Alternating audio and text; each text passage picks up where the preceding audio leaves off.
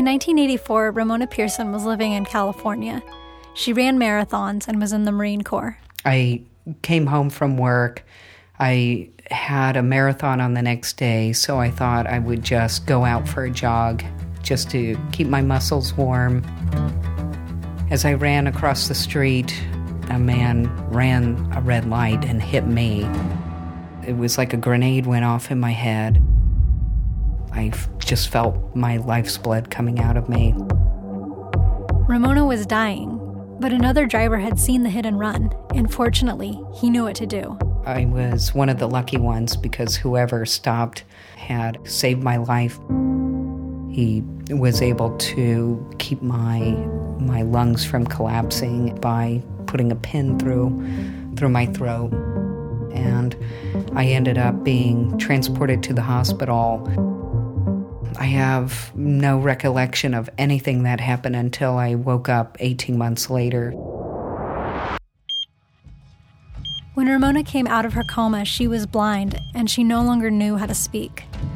It's the strangest feeling, as if I was put into a casket of sorts and had no way to articulate to people what I was feeling.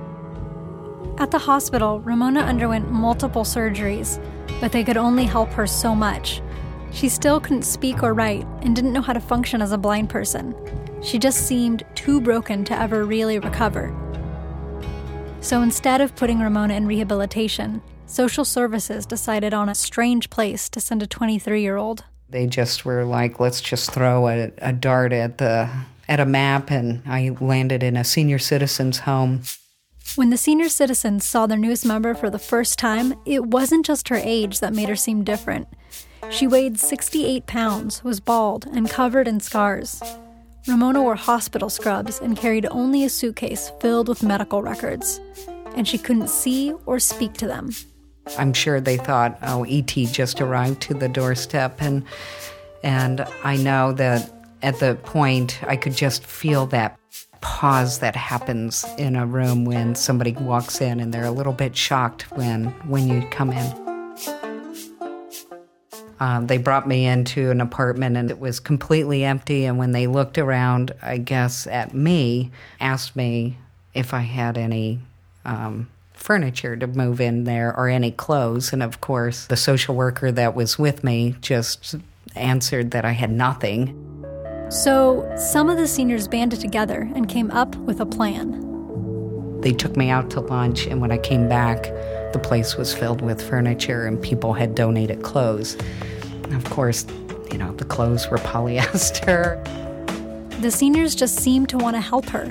They, unlike the hospital, thought she might be able to get better. Every group had something they wanted to help her with. The senior men wanted her to talk.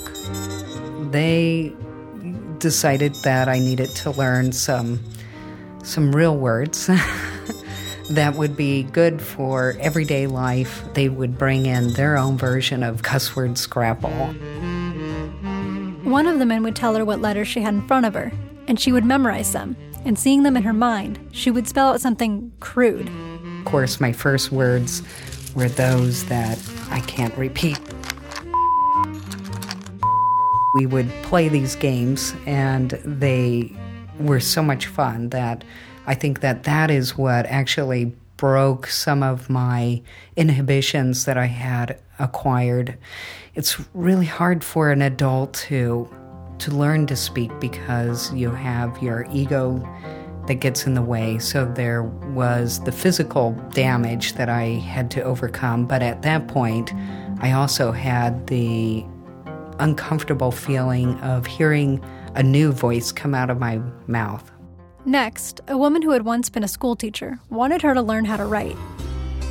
She happened to have Alzheimer's. She could never remember what she taught me before, so I learned to write again because of the redundancy. I didn't really understand what was wrong with her until she kept asking me every day what a hamburger was, so it finally sunk in that there was something cognitively different about her. often she would get lost and people would go out and find her. So I didn't feel so bad about myself being lost all the time. Ramona could be exactly who she was with the seniors, fumbles and all. The senior center turned out to be the best place Ramona could have ended up. And that was a lucky break. They took me under their wings, literally, took me under their wings, and I spent every moment of my waking time for probably close to a year with the senior citizens. Ramona had come so far in her time with the seniors, and they wanted to give her even more. So they raised enough money to send Ramona to a school where she could learn how to function as a blind person. And she did well for herself. Learning how to learn again set her on a new path. She wanted to study the healing process, so she went back to school and eventually became a neuroscientist. And after all that, she's still grateful for her time at the senior center. It was probably the most remarkable experience of my life. And when you would think that it would be so tragic for me, it was actually filled with laughter and humor, and I believe that everybody felt a purpose. And I wouldn't be here today if it wasn't for them.